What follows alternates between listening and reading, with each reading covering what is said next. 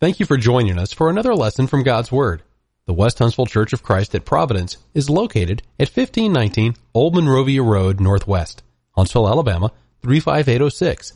Anytime you're in the Huntsville area, we hope you'll stop in and be part of our worship.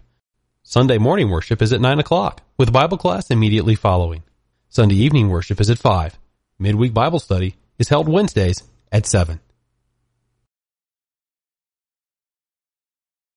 It's about time for us to get started. So we're glad you can be here with us tonight for our midweek Bible study.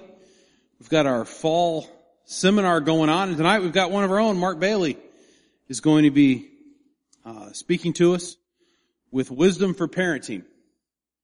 I'd say Mark's probably pretty qualified to bring us some wisdom on that. So I looked before I got up here, and none of my kids are here. So that's good. So I appreciate your presence tonight. I want to welcome everybody. And we hope that if you're visiting with us, you'll come back again. Hopefully tonight I won't run you off. We have better speakers, so please come back and be with us. I want to begin tonight by letting you know that I am indeed humbled by this topic, and I really feel inadequate to address it.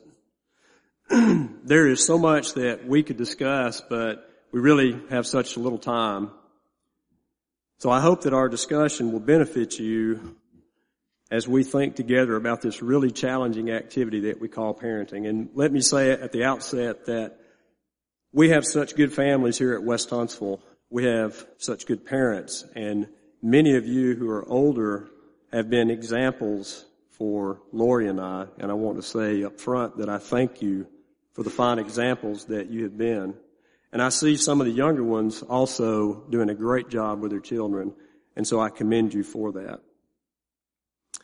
In preparing for this lesson, I've reflected a lot about the last 23 years that I've been a parent. Lori and I became parents about the same time that the internet was becoming more accessible to people. And so now I know that these guys over here are laughing and saying, boy, he really, really is old, isn't he? So our children literally grew up with the internet. And I think those of you who are older know what I'm talking about. But in those 23 years, I have seen a tremendous change in society and culture. And I've concluded, and I truly believe this, I believe that today's parents and those of you who are becoming parents now face more challenges than ever before. So parenting certainly isn't for cowards, and those of us who dare to take it on have to be brave. You know, I'm thinking back, and I can remember with anticipation the birth of our first child. I'm thinking about Emily, and she's not here tonight, so I can talk about her. We attended childbirth classes, and we went to parenting classes at Huntsville Hospital, and there were showers to attend. There was nursery preparation. I was reading books, and I was reading magazines, and all of this was in preparation for the big day. And then she arrived. And I can remember carrying her home from the hospital, and we had her all strapped in her car seat for the first time, and we're driving home, and we stopped by Chick-fil-A on the way home, and we are at home at our table eating our sandwich and looking down at her sitting in the car seat and admiring her. And then it hit. I was struck with this overwhelming sense of awareness that this little person sitting in that car seat was totally dependent on me and her mother to keep her alive, to feed her, to clean her, to protect her, and so on. Wow. What a feeling. It was really scary. So, you know, there's a big change that takes place in a couple's life once a child comes along. God begins to teach us about service by giving us somebody who is infinitely more demanding and needy than we are. And the good news is, though, that He hasn't left us alone in our struggle. As always, we can look to His Word for wisdom and guidance and principles which can help us be successful in raising children. I really think raising children, it's the most difficult, the most noble, the most rewarding job that you'll ever have. So tonight we want to look at what I call some bedrock passages which are going to be helpful to us as parents. And we'll strive to be as practical as possible, and hopefully we'll have something for everyone. So if you want to, you can turn in your Bibles to Ephesians chapter 6, and we'll read from there in just a moment.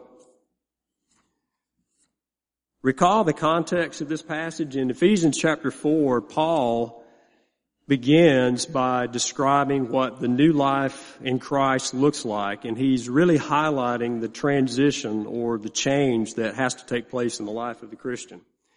Then in chapter 5, what he does is he begins to transition and talk about the family. And specifically in chapter 5, he talks about the roles of the husband and the wife.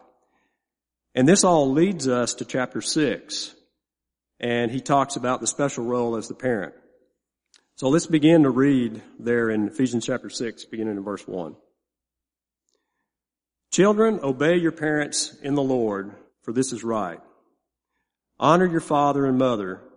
This is the first commandment with a promise, that it may go well with you and that you may live long in the land.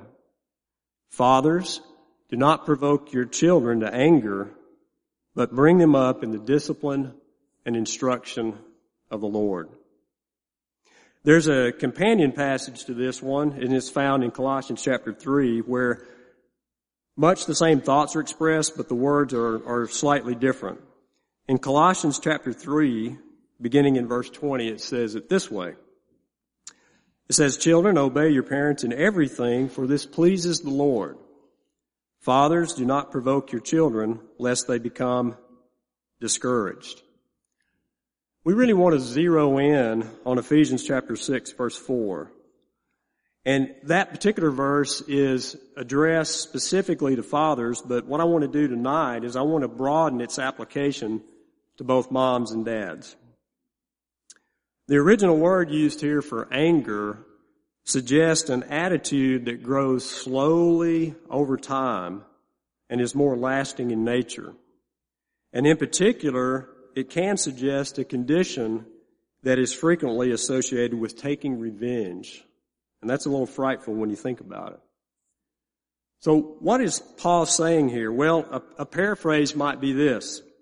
Don't bring about in your children an abiding, vengeful mindset that develops slowly over time, but train them up with corrective action and words that teach. So what Paul is really talking about here is what we do to our children. Yes, I said it. That's discipline. That's what we do to our children. And what we say to our children, that's instruction. So I want to take a few moments and I want to think about both of these for a little bit, about discipline and instruction. So let's make a few points now about discipline. Point number 1, we need to set up and we need to enforce boundaries. You need to begin this early. And you need to begin by learning to say no. You need to draw lines and be consistent. And this one is probably the most important. If you say something, you need to do it. Because if you say something and you don't, it's not going to work. Children really are happier if they know where the limitations are, if they know where the lines are. Kids will obey you later in life if they learn to obey you early in life.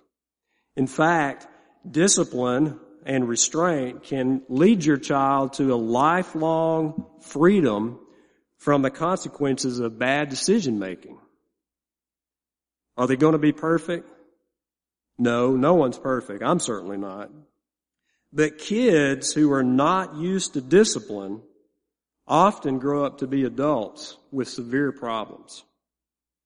So children who are disciplined can accomplish great things, and they're way better equipped to handle the uncertainties of life. And we know how uncertain life is. Parents tend to fall in one of three categories. And what we'll do is we'll call this first category the enablers. This is by far the largest group of parents. Enablers are more interested in being popular with their kids than getting respect from their kids. Enablers are parents who tend to give in. They tend to give in to pressure from people from the outside, and they also tend to give in to their kids. They let their kids make choices on their own when really they shouldn't be making those choices.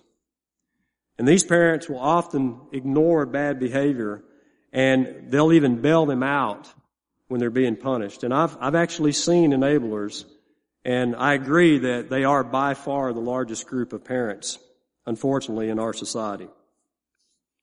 We might call the second group of parents the limiters. This is the group who will set hard boundaries that are rigid and not flexible. And this is not necessarily a bad thing. However, this can backfire on a parent, since what happens is it tends to undermine the child's ability to learn to make good decisions based on sound reasoning. So we kind of cripple the child and disable the person in being able to make decisions. So this last group or category of parents are what we call mentors. And this is where I want to be. I'm not quite sure this is where I am, but this is where I want to be. Parents who are mentors have found that the best practice is to take an active role in the corrective behavior of their children. And what I mean by this is that they communicate. The key to this is better communication with their children.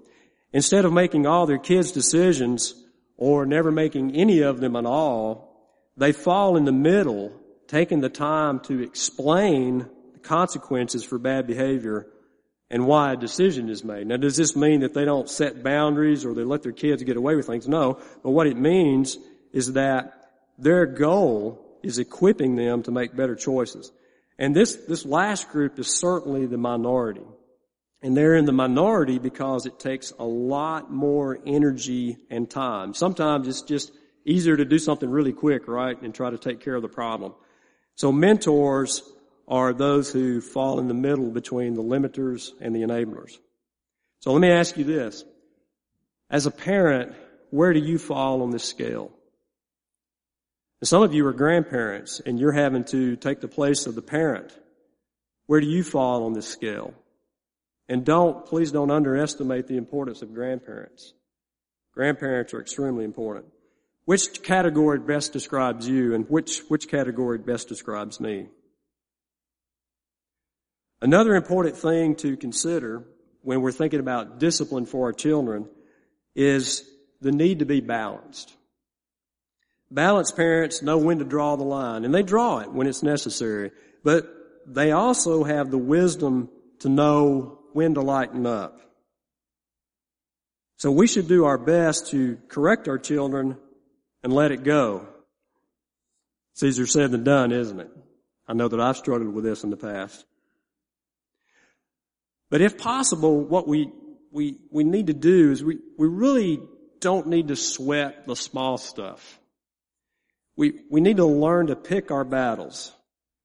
We need to ask ourselves, is the issue really worth addressing? So we need to ask, is our child sinning? And we need to realize if that's the case. And if they are, then that's probably something worth addressing. We need to ask ourselves, is our child violating our family's core values? Are they in danger? Is this a lesson that really needs to be taught? Or can he or she learn it for themselves? And that's a very difficult thing to do. That's something that I've struggled with. When do I let my children learn a lesson for themselves? Challenging thing for a parent. Another thing when it comes to disciplining our children we need to think about is we need to be able to handle our temper. We need to deal with angry outbursts. Angry outbursts tend to destroy whatever is in its path and can really hurt your relationship with your kids. These moments are remembered crystal clear by your family. To this day, my girls can recall a certain episode that I'm thinking about right now that I had. And it's something I'm not proud of. And I too, when I think back and I think about the behavior of some of my friends' parents, especially their dads, it's hard to forget. So many people are just not prepared for how difficult parenting is going to be. The fact is, you will be angry at some point. Parenting can be physically tiring and it can be emotionally exhausting. Just talk to any parent. So how should we respond when it comes to dealing with angry outbursts and with managing our temper?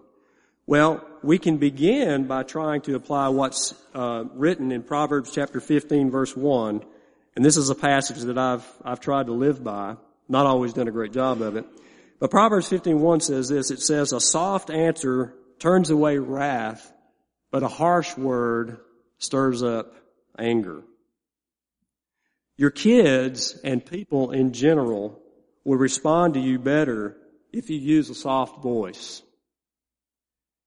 But yelling gets quick results, doesn't it?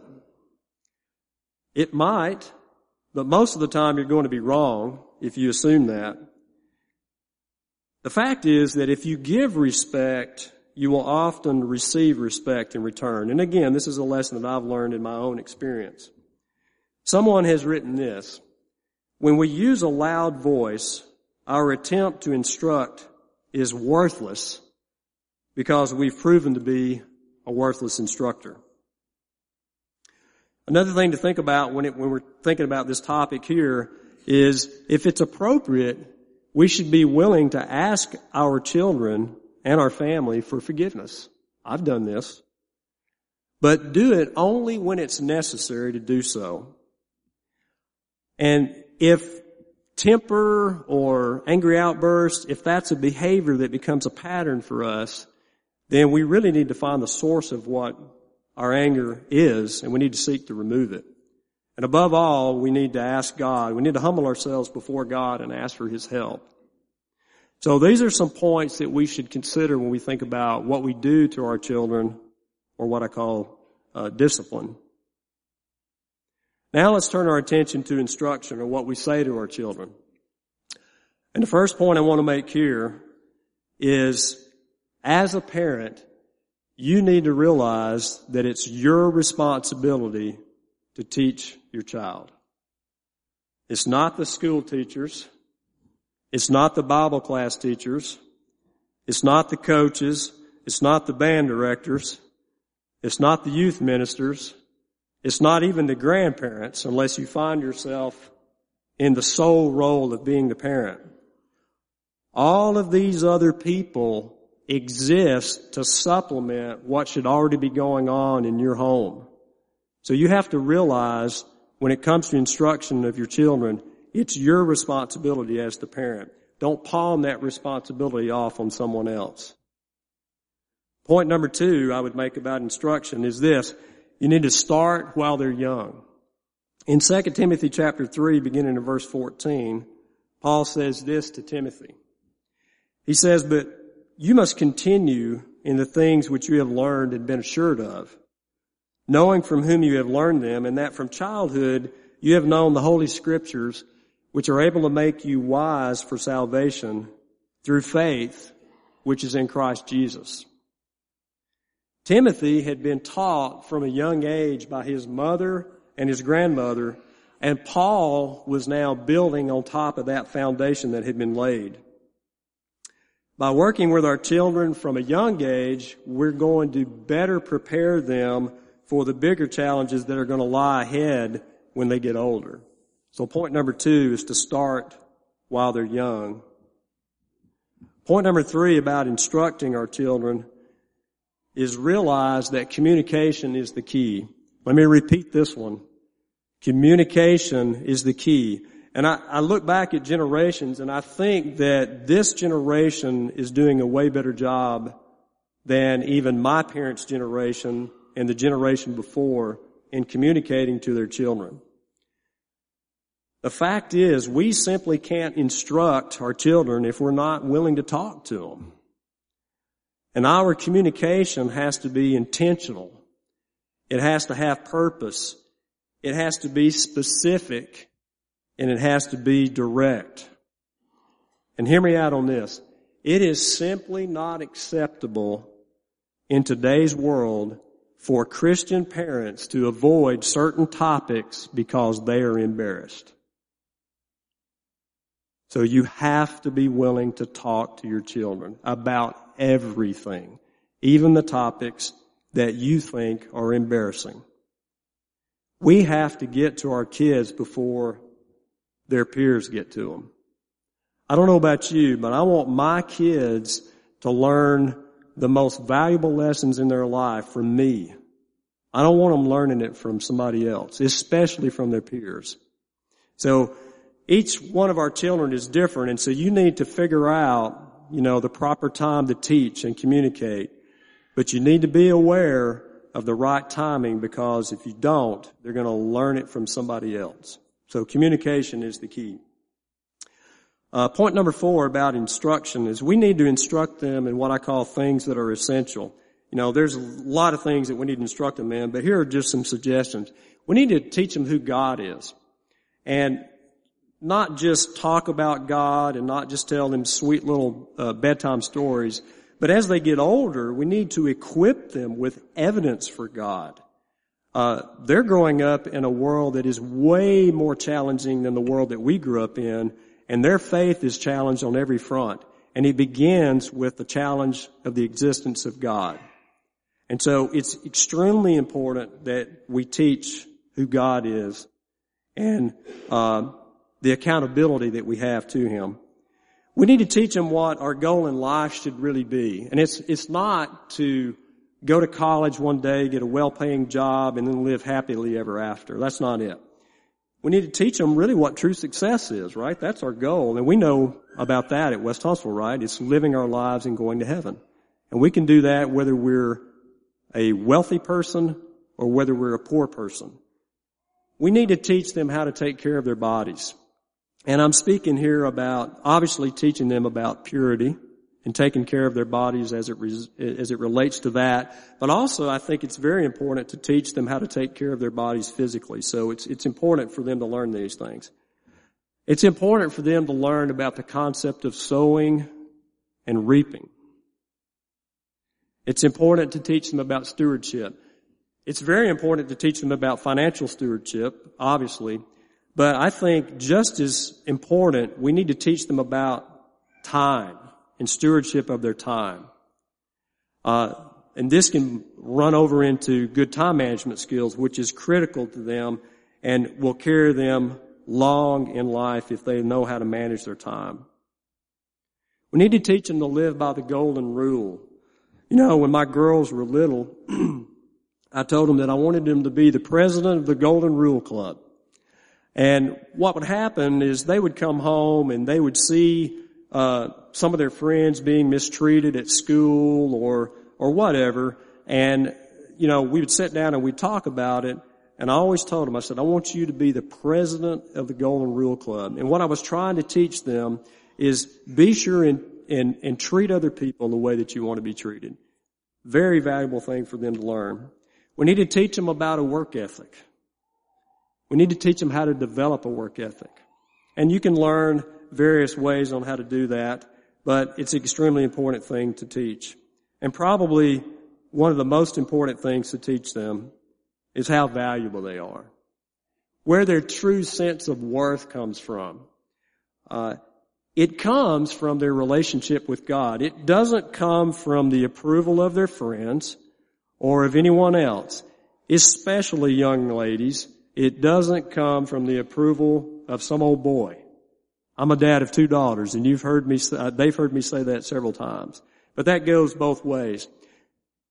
their sense of worth and their sense of value has to come from their relationship with God. To me, that's one of the most important things to instruct our kids in. And the last point I would make about instruction, and this is something that I'm learning to do even now, is we should try to teach our children with questions. Someone has said this: the best way to teach our kids is to rephrase our teaching and add a question mark. So if you think about it, Jesus did this, and he did it very effectively. Jesus would ask questions to teach. He would often ask a question, and then he would sit back and listen. And of course, he would choose his words very wisely after listening. You know, questions cause people to stop and think. And when asking questions, we can begin to ask the general questions, and then we can move on to the more specific, and as is the case with our kids, we can move on to more personal things. You know, I've seen good teachers, and one of the things that I've seen in good teachers is that they tend to lead the student to a decision. And a lot of times they'll do that by asking questions. So as parents, we should make it our goal to help our kids think through their decisions, and we can do that by learning how to teach by asking questions. So to wrap this point up, our first bedrock passage is from Ephesians chapter 6, verse 4, and it speaks about what we do to our kids, that's discipline, and what we say to our kids, that's what I call instruction. All right, our next bedrock passage. Our next bedrock passage that we need to consider is found in Deuteronomy chapter 6, and I'm going to have to speed up here, which says this: "And these words which I command you today shall be in your heart. You shall teach them diligently to your children, and shall talk of them when you sit in your house, when you walk by the way, when you lie down, and when you rise up." The words you sit, you walk, you lie down, and you rise are comprehensive. And they represent pretty much everything that we do. And of particular interest in this passage to me is this term walk. And so what we want to do now is we want to think about this term walk, and we want to use it to represent the way that we behave as parents and the way that we live. So the key point here is we must walk with our kids. And so what I want us to think about now is what we do with our kids instead of just telling them what to do. So you can think of it this way. Think of it as participating in life together, joint participation. And we might refer to this as bonding. And we cannot underestimate the power of bonding with our kids. In fact, when parents are asked what their biggest regret is once their children are grown, the number one answer is in the area of bonding. So we cannot afford to skimp on bonding. Bonding will really help your children open up to you as a parent. So how do we do it? How do we walk with our children and really bond with them? So here's some points to consider. Point number one, realize it's going to take time. So you have to make sacrifices as a parent. You got to sacrifice your time. In fact, it's going to take large quantities of time to get small amounts of quality time. We need to just say yes, no matter how inconvenient it is. Saying no to your child when they are asking you to do something with them is a big mistake. Is it really true that you don't have time? Listen to this. One report has stated that the average adult spends up to 9 hours and 51 minutes a day on entertainment and technology. And the average among that block of time for watching television is 4 hours and 59 minutes a day. We have to remember that our kids need us more than anything else. And it's going to take time. It's going to take time. Point number two, we have to notice them. We really need to notice our kids. And you think, well, that's crazy, Mark. Hear me out. Do you really know your kids? where would you have to go? Where would you have to show up unannounced to get a glimpse into your kid's world? Are you present enough in their life to see who they really, really are? What happens when we don't notice? Well, kids are really good at flying under the radar, and then boom, a wake-up call occurs.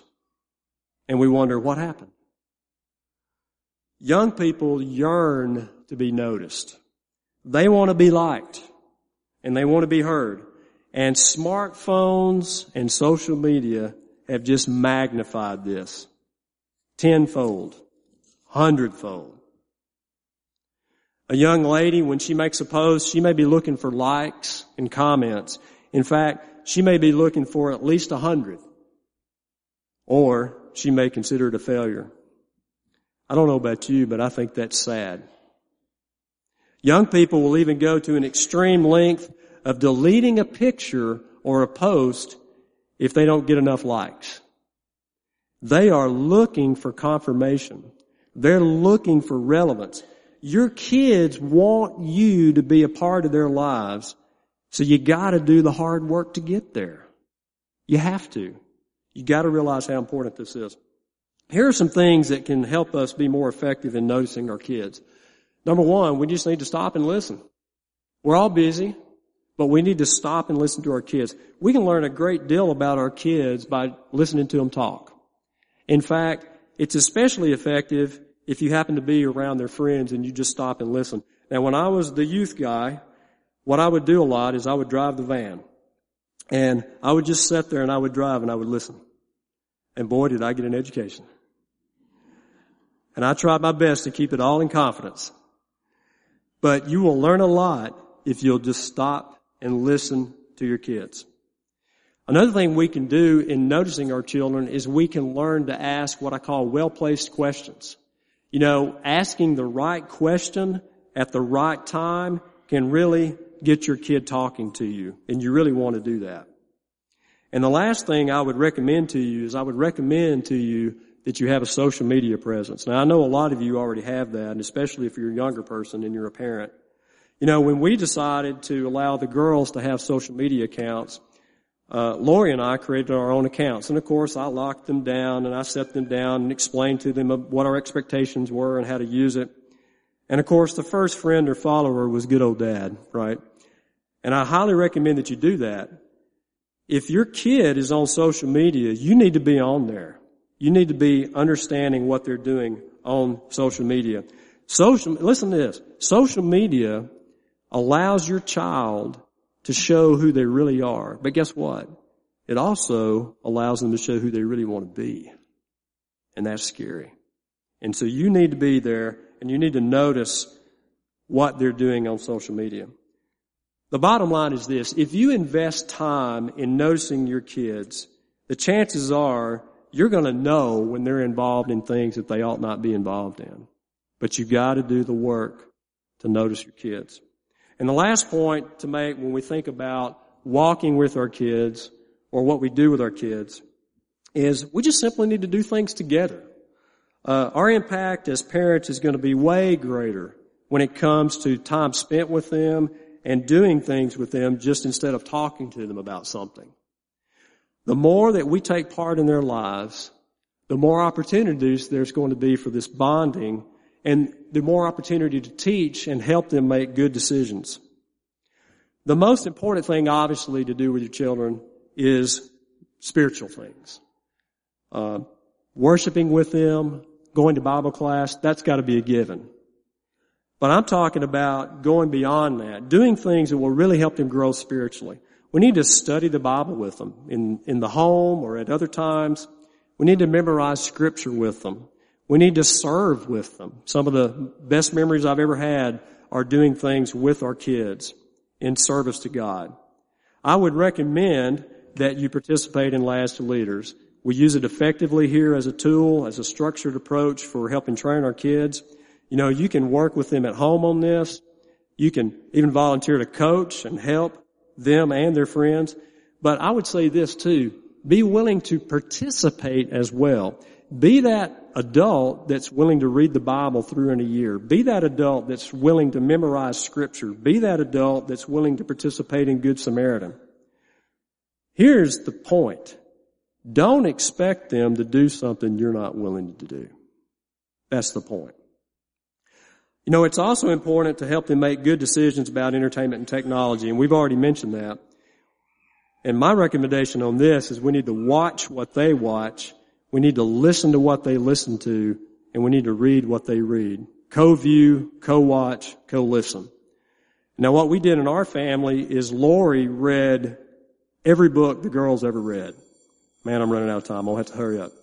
And the girls would argue with this, but the girls and I have a lot of the same musical tastes, so we listen to the music together, and we even go to concerts together. It's another bonding opportunity.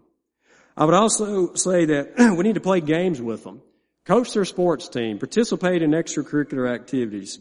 When the girls were young, I sat them down and I told them, I said, I want you to learn to play one sport because I'm active and I've always been on teams and learned a lot from that experience. And so we just had to figure out what that sport was, and it turned out that it happened to be soccer. And soccer is something that even to this day we enjoy doing together now that they're older. These are opportunities to really connect with your kid. Don't pass them up.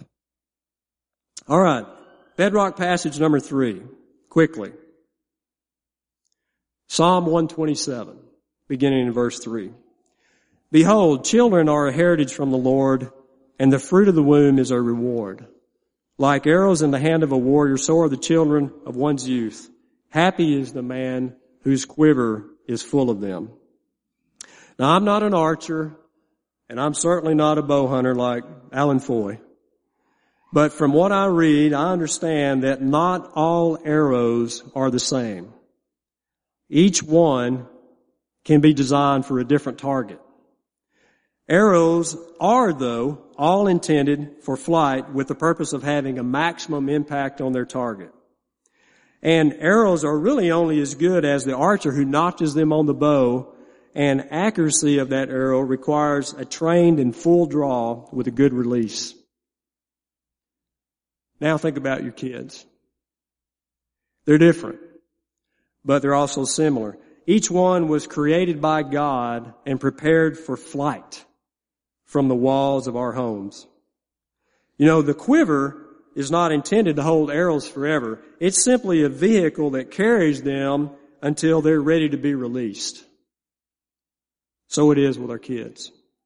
They are not intended to stay in the walls of our homes forever. Home is simply the vehicle that we use to shape them and to straighten them. And when the moment comes, they were made to fly. They were made to fly to their target. So we as parents, we're responsible for this. We're responsible for releasing these precious arrows in our possession. So it's vital that we think carefully and intentionally about that important process. Why is it so hard to let them go? Well, it's because we fear loss of influence and we fear loss of control. After all, we've been responsible for them since their birth. We've provided for them. We've protected them. We have agonized over them. We've defended them. We've prayed for them. And letting go diminishes that. But we have to let them go. And I'm going to tell you, this is where I'm at right now. This is where I'm at. That's the thing about parenting is just when you think you got it figured out, guess what? Everything changes and you have to adapt. Letting go is a process. It's not an act. It should be a lifelong mindset. It's not a quick decision. Letting our kids go is an act of the will. It's progressive and it's deliberate. When you think about it, releasing our children really begins at birth. It's done at many memorable milestones along the way with key decision points attached to each one. So how do we let them go? Well, we have to decrease one thing and we have to increase another. We need to decrease the boundaries that we've set for them, and then we need to increase their ability to make decisions on their own. After all, if mom and dad keep making all their decisions for them, how are they ever going to learn to make those decisions for themselves? So our job is really this. Our job is to give them incremental independence. And I would say this, we have to raise them with a biblical worldview. And then we've got to convince them to become Christians. And then we help them make good decisions and help them learn how to make good decisions. And then we give them more and more responsibility as they get older. So what's the target, Mark?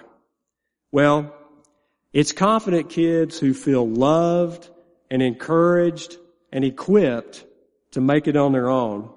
Another way of saying this is that our kids would be happy, faithful, productive Christians for life. And that's a Glenn Colley quote. And I love that quote. That's what I want for my kids. Think about it this way.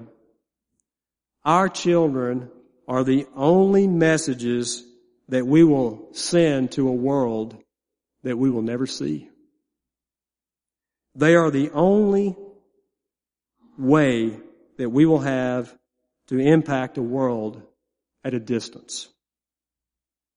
How sure is your aim? So tonight we've talked about some bedrock passages which are helpful to us as parents. We've talked about what we do to our children, that's discipline. We've talked about what we say to our children, that's instruction. We talked about walking with our kids, that's what we do with them. And then we talked about letting them go, and we talked about giving them incremental independence. So my wish and my prayer for you is that you're blessed on this important journey.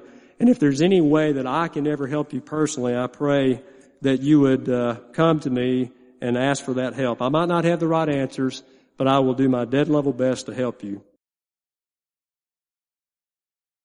Now tonight we talked a lot about our physical families and the special role of the parents. And we really didn't focus on the individual roles of mom and dad or mother and father. But before we conclude, I did want to emphasize the importance of the father for just a minute. Someone's written this: there are two ways to recognize power.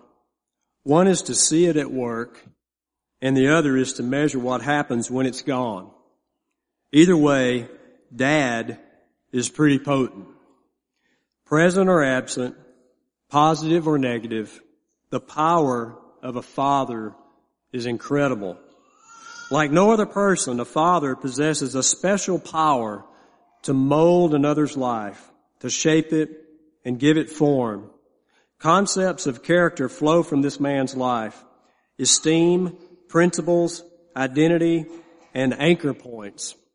And when you think about it a while, there are few things that are more powerful. In a spiritual sense, is this not true when we think about the Heavenly Father? In Genesis chapter 1, verse 26, the Father is recorded as saying, "Let us make man in our image." From this, we learn that the Father is the very source of life, and our very identity comes from Him. He has provided for us principles to live by, which thankfully are recorded in His Word for us to read. And those principles not only make life better for us here and now, but they will prepare us for the life that is yet to come. And as we said in the previous lesson, our own sense of self-worth must come from His attitude towards us. John chapter 3 verse 16 tells us that the Father loved us so much that He was willing to give His only Son to set up a system of forgiveness. And it's through that act that the Father has offered to us a relationship. And 1 John chapter 3 verse 1 tells us the Father is willing to call us His children. What an awesome thought. An almighty, awesome God is willing to look down at me and consider me His child. Ephesians chapter 1 verse 3 tells us that all spiritual blessings are found in Christ. That's power. And you see that power at work in the fruit that is produced in the life of a Christian. So without Christ, there are no spiritual blessings, and therefore there really is no power to truly live. And in John chapter 14 verse 6, Jesus said, I am the way, the truth, and the life, and no one can come to the Father except through me. So the question for you tonight is, are you a Christian? Do you have a relationship with the Father? If not, you can become one tonight. You can be called a child of God tonight, a child of the Father. You can do that by expressing your faith, putting your belief in Jesus Christ as the Son of God, confessing Him before this audience and before the Father. You know, confession literally means to say the same thing as another. So when we confess that Jesus Christ is the Son of God, we're saying the same thing that God would say. We are agreeing with the Father. Yes, God, I believe that Jesus Christ is your Son. But we can't stop there. That's not enough. We have to be willing to repent. And repentance literally means changing our minds with a result in a change of action. And after this, we have to be buried with Him in baptism. Baptism, according to Romans chapter 6, is what puts us into Christ's death, which is where His blood was shed, which is where the blessings are. And after this, we're raised to walk in newness of life. So if you want a relationship with the Father, you have to go through Christ. So we offer that invitation to you tonight. However, if you are a Christian, and you've considered, maybe you're a parent, and you've considered some of the things that we've talked about tonight, and you've realized that maybe there are some things that are amiss and you want to do better, then why not come forward and confess that tonight? We'd be happy to pray for you and with you. Maybe you're not a parent. Maybe you're struggling with something else. Whatever it is, you have a place here where people will love you and try to help you with all our might. So if you have a need tonight, we would be happy to assist you in whatever that need is. We hope you have enjoyed this lesson from God's Word. If you would like to continue your study of New Testament Christianity, please send your name and address to World Bible School, West Huntsville Church of Christ, 1519 Old Monrovia Road Northwest, Huntsville, Alabama, 35806. Or if you prefer, send your name and address by email to wbs@westhuntsville.org.